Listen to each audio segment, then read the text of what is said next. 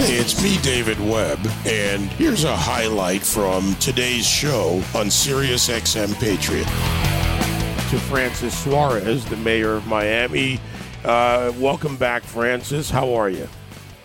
I'm doing great, and just for clarity's sake, for my public, he's not on my payroll, so I really appreciate that intro, David. It's awesome. Anytime. So let's talk about what initially began as a media story back in mid-April and forward, but something you've talked about, and certainly with Miami as an international city, gateway to the Caribbean, to Latin America writ large, and to the rest of the world for that matter, and also with the importance of being an anchor for the state of Florida. The future of governance, the future of younger GOP members, and how the GOP can use this going forward to be successful. Well, I think there's a lot of lessons to be learned from what we call the Miami Miracle. You know, we follow 3 simple rules in Miami, and it's been the sort of secret to our success. The first is we keep taxes low. We've kept taxes at 1960 low tax levels. And ironically, what's happened is our budget has actually doubled in size because of new investment and property value appreciation. So we've kept taxes low, yet we have significantly more resources. The second thing we've done is we have focused on quality of life. We're going to an experiential world where, we look at things that are return on time instead of return on investment, time being our most precious asset. So we focus on things like, increasing funding for police while other cities decrease funding for police. We focus on homelessness, which is the lowest level since 2013. We focused on parks. We just invested $100 million investment on a linear park. We focus on sports. We're the only city in the world, not in America, in the world, that has the 5 major sports and Formula One. And then the last thing is, we focused on this inflection point, which is the innovation economy. We're number 1 in the nation in wage growth. And the reason why is because we continue to attract high-paying jobs, because in Miami, we're fundamentally pro-free market. We're pro-capitalism in the sense of the fact that many of us in Miami fled communist dictatorships and understand that government taken to its logical extension doesn't work and will never work. My guest, Miami Mayor Francis Suarez, looking to take all these things you talk about and turn them into advancing things for the country. Look, respectively, the stories that were written then were talked about the youth vote, the midterm elections, how you could be an example for that. But it's the ideas that need to carry forward, and people's success, Francis, for their success, they need to understand why they're successful. A lot of people are moving into Miami. There are also a lot of out migration from more liberal states like New York and Illinois and others coming into the Miami and surrounding area, and that we've seen change the makeup. They enjoy the success because of the policies, the things you talk about, free markets, looking at new technologies, looking at Bitcoin, crypto, looking ahead into the future. So how do you bridge that and make it effective so people understand what is successful so we don't repeat the mistakes that they have in these other cities and states? Well, you have to look at some of the metrics, right? So if you think about a city or a state like New York, the median income in New York, the median house price in New York is $1 million. The median, the middle house price. The median house price in Miami is $500,000. So you're talking about a 2-to-1 difference. Then you're paying an additional 13% in taxes. So if you live in New York and you're in the highest tax bracket, you are literally paying 50 cents of your dollar. 50% of your income is going to government. When you consider all the other taxes that get layered on, property taxes and everything, you're probably paying 55, maybe even 60% of your income in taxes. That's socialism. You know what I mean? That's where the government is making more money off your productive capacity than you are. That is not a recipe for success. And then when you layer on top of that, you say, well, government has all this money, so you must have a perfect society, right? You must not have any crime. You must not have any homelessness because government's taking 60 cents of my dollar, right? I'm working hard to earn this money, and I'm giving 60 cents of it to government or 55. So everything's got to be perfect, right? Wrong. That's not happening either. So people have finally figured that out, and they realize that they don't have to physically be in a place to get to do business. So when the pandemic happened, where you had remote work and Miami was open while other cities were relatively closed, what happened was a phenomenon where everybody came to Miami, and then you had critical mass, which was sort of the last thing that we were missing. We've moved $2 trillion in assets under management companies in the last 18 months, $2 trillion with a T. So it's been a seismic shift. I call it a change in the gravitational center of gravity of the country to Miami. And now, if you lived in New York, if you lived in Chicago, if you lived in Philadelphia, if you lived in Los Angeles or San Francisco, you don't have to go to any of those places to do business. If you're in Miami, you can do business with the venture capital community that's increasingly here, with the private equity community and the hedge fund community that's increasingly here. You don't have to go anywhere. So the beauty of us is we are what I call the epicenter of capital, or the capital of capital. We're in the middle of 5 mega markets: New York, California, South America, the Middle East, and Europe. And so none of those markets are closer to the other 5 than we are. And that's a geo-strategy, right, a geopolitical strategy that we have sort of transitioned from, as you mentioned at the beginning, from the sort of capital of Latin America to a truly global city with, global capital that can allow you to scale a company and grow a company if that's what you're trying to do. My guest, Miami Mayor Francis Suarez. One of the questions that was brought up recently and still being discussed in the media in some quarters is the youth vote and the boomer generation, this transition. Do you see an opportunity there for all the things we're talking about, and therefore an opportunity for the Republican Party to properly make sure people come into the party and stay into the party? Youth vote, from the boomers to the youth vote? I think there's a huge opportunity, David. We're seeing this transition happen in Miami. I'm the first of my generation mayor. I took over for a boomer mayor. And with that generational transition, you see generational improvement in processes. So we now are number 1 in the nation in tech job growth, number 1 in the nation in tech job migration. As you said, we use crypto as kind of our David and Goliath slingshot to beat the Goliath, which was Silicon Valley, and take over the next generation technology and create a tech ecosystem that just in crypto, for example, has brought $200 million as a naming deal for our arena with FTX, the big exchange. It's brought the Bitcoin conference, which is like 50,000 attendees and tens of millions of economic development dollars for our city. It's brought, exchanges like eToro and blockchain.com to locate their headquarters, and other funds like Galaxy to locate offices in Miami, which are creating hundreds of high-paying jobs. So, people talk about crypto in terms of the technology and is it volatile and the price and this, that, and the other. I look at it as the ecosystem build, right? The jobs, those are paid in dollars, mostly. The $200 million, a naming deal, that's a $200 million deal, right? That's dollars coming into our community. When you got the conference like Bitcoin conference, that's dollars coming in. So I think the youth Republican vote wants an inspirational, aspirational, and generational message. And if you can communicate in those silos and in those terms, you're going to turn on a generation of voters. And I think there's been always a misperception that if you're young, you must be a Democrat, or only the Democratic messaging appeals to young voters. And I think that's absolutely wrong. I think young people in America are fundamentally American.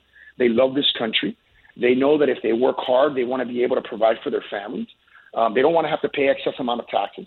They want the United States to have a strong foreign policy and not have, the disastrous foreign policy that we're seeing right now, the incoherent and disastrous policy.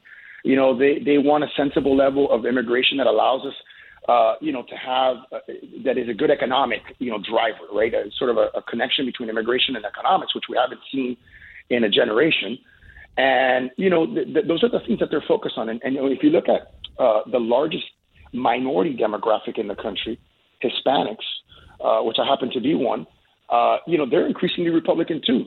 So there was a recent poll done, published by the New York Times not that long ago, that showed that that Hispanics had come even with Republicans. And in Florida, part of the majorities of Florida that have gone Republican in the last 2 presidential cycles, and we have a Republican governor, 2 Republican U.S. senators, and a Republican state legislature, right, both Senate and House, that's in part based on the fact that you've got Hispanics trending Republican increasingly because, there's this presumption that all they care about is immigration, which is not true.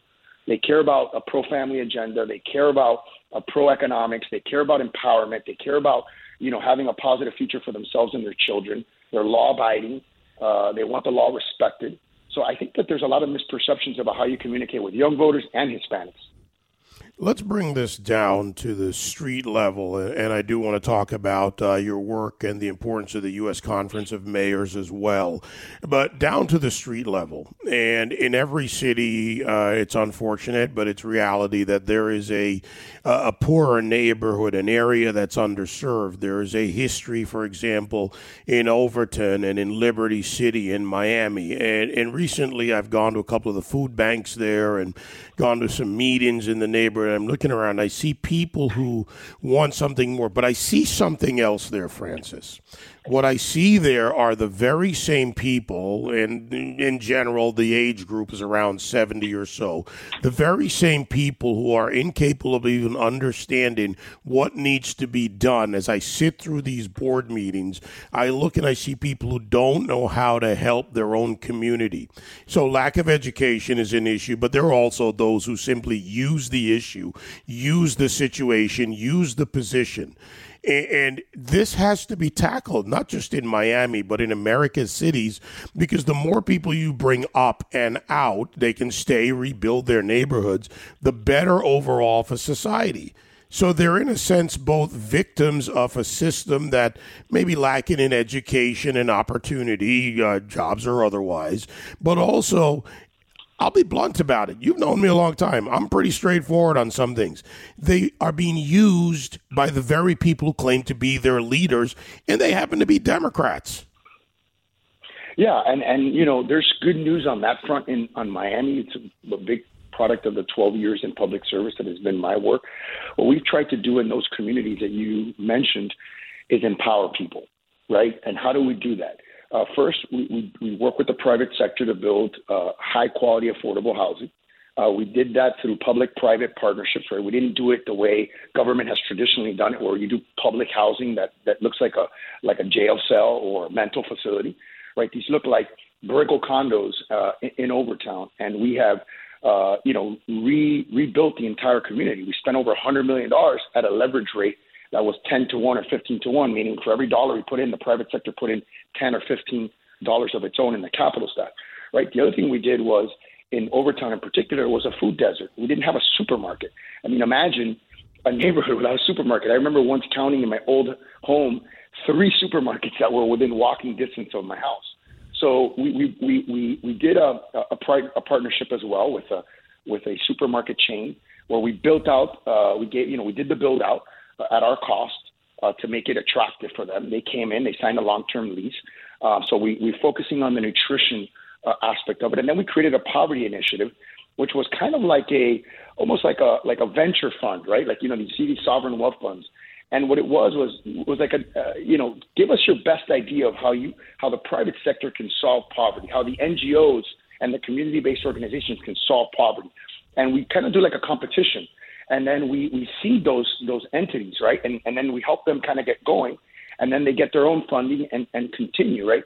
So we've funded that as well. And so that, in conjunction with keeping people safe and keeping people employed, right? Our unemployment rate, I saw this in Bloomberg, I almost fell off my chair, is 1.4%, which is significantly below cyclical unemployment.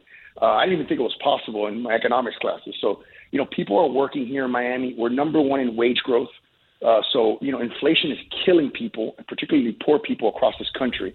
And Miami is best equipped to deal with it because even though our rental prices are going up, guess what? They're going up in Austin, they're going up in Denver, they're going up in New York, they're going up everywhere because government has spent too much money and there's supply chain issues, which is exacerbating inflation.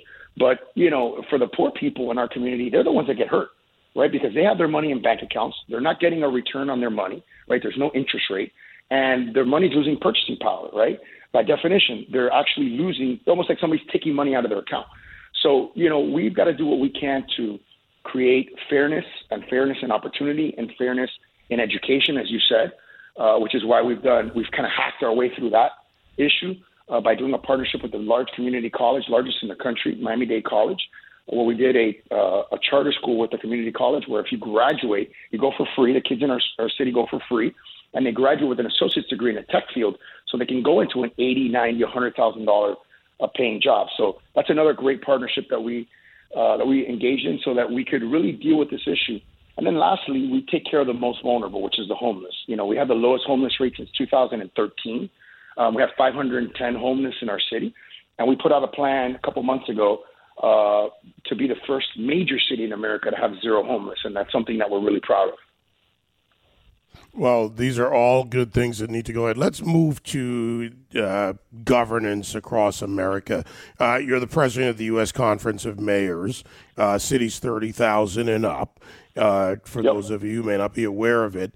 And, while there are a lot of things that we can point to, even at the state level in the governor's mansions around the country, or certainly at the federal level with the House and the Senate, mayors and municipalities have an opportunity right now. There is a lot going on with markets, bond markets, municipal structures, local governance that can help fuel change, real change, not the constant back and forth between the political parties and systems and whether they're not, whether they're independently elected or otherwise. But the municipal level can do a lot for this country. You're the president of the U.S. Conference of Mayors. What are some of your primary goals, your efforts to help others govern properly and do what has happened and what you continue to do in Miami? Well, for me, it's about keeping it simple, keeping the agenda straightforward. And I, think that the success that we've had in Miami can be replicated and scaled. It takes political courage. I'm not going to lie. I mean, it's not always easy, right? It's not always easy to lower taxes and keep taxes low. For some, it's easy for me because I believe in it fundamentally. It may not be easy for some. They may get pressure from their community when they increase budgets for police department. But a lot of other communities, like some of the communities you mentioned in Miami, if we decreased our funding for police, they'd be up in arms. Because they want to see police officers, they want to see more patrols. They want to see, they want to feel protected. So quality of life things like homelessness. We've given them best practice models from Miami. We have the Homeless Trust, which is an organization that has been funded through bed tax, through tourist tax, so it doesn't affect the local taxing process. And basically have generated $50 million in annual revenue that we have used to create a decentralized set of centers that can house, treat for alcohol addiction and for drug addiction, mental health disorders, and also vocational training so that people can get back on their feet and get into transitional housing and get back into society, right? That's been a very, very proven successful model in Miami. So we're trying to take that national. I'll tell you this, a few things that I've learned. I've been president of the Conference of Mayors since January 3rd. I'll tell you a couple of things that I've learned. The first thing I've learned is all mayors, despite my differences in maybe philosophy or ideology, they're all fundamentally good people who fundamentally want their cities to be successful. We may not agree on how to get there, on all of them, but if they could push a button in the morning and solve every problem in their city, they'd be pushing that button like lab rats. I'm convinced of that. Now, that's number one. Number two, a lot of times mayors, even Democratic mayors, right, even Democrat mayors, they're dealing with problems that are beyond, you kind of alluded to it when you talked about states and governments, right? Like, for example, in New York, the 13% income tax is a state income tax. So if I'm the mayor of New York, Eric Adams, I could try to influence that policy, but I don't have direct control over that policy, right, which is not a good policy for the state. You have DAs that are independently elected that don't want to prosecute crimes. I mean, that's crazy. And you have mayors, even Democrat mayors across the country fighting with their DAs to tell people, hey, you got to prosecute crimes. If you have a CVS or a Walgreens leaving San Francisco or leaving town because you're not prosecuting crimes, then, you're disadvantaging your community that relies on the products that they sell.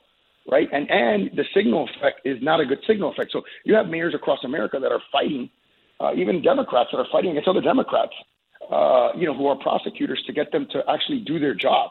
And I've seen that in places like San Francisco and in Chicago, right? So, I want to be supportive of those mayors' efforts. If they're fighting with teachers' unions on issues of competitiveness for their children, of getting their children to have better opportunities and choices in schooling and competition in schooling, I'm going to be supporting those mayors, whether they're Democrats or Republican, because those are principles that I think are going to push their cities forward. And so it's been really great. It's been a blessing to serve the mayors of America. Unfortunately, there are a lot of tragedies like what we saw in Buffalo just this week, where obviously a deranged person went in and shot up people in a church. It's sad when you see these shootings continue, and we've got to find a way, to deal with that. But a mayor's job is 24/7, and so it's really been a privilege to be able to serve the mayors of America. Well, Francis, keep up the good work, my friend. We have a lot of work to do all across this country, and lead by example. That's what you can do. Thank you. Thank you, my brother. Hello to everybody in the fam. Thank you. Same to you. Miami Mayor Francis Suarez. The future of the party, the future of the country, the municipal level. We talk about going local. Your mayors are there. You can join me live on the David Webb Show Monday to Friday, 9 to noon East on SiriusXM Patriot 125.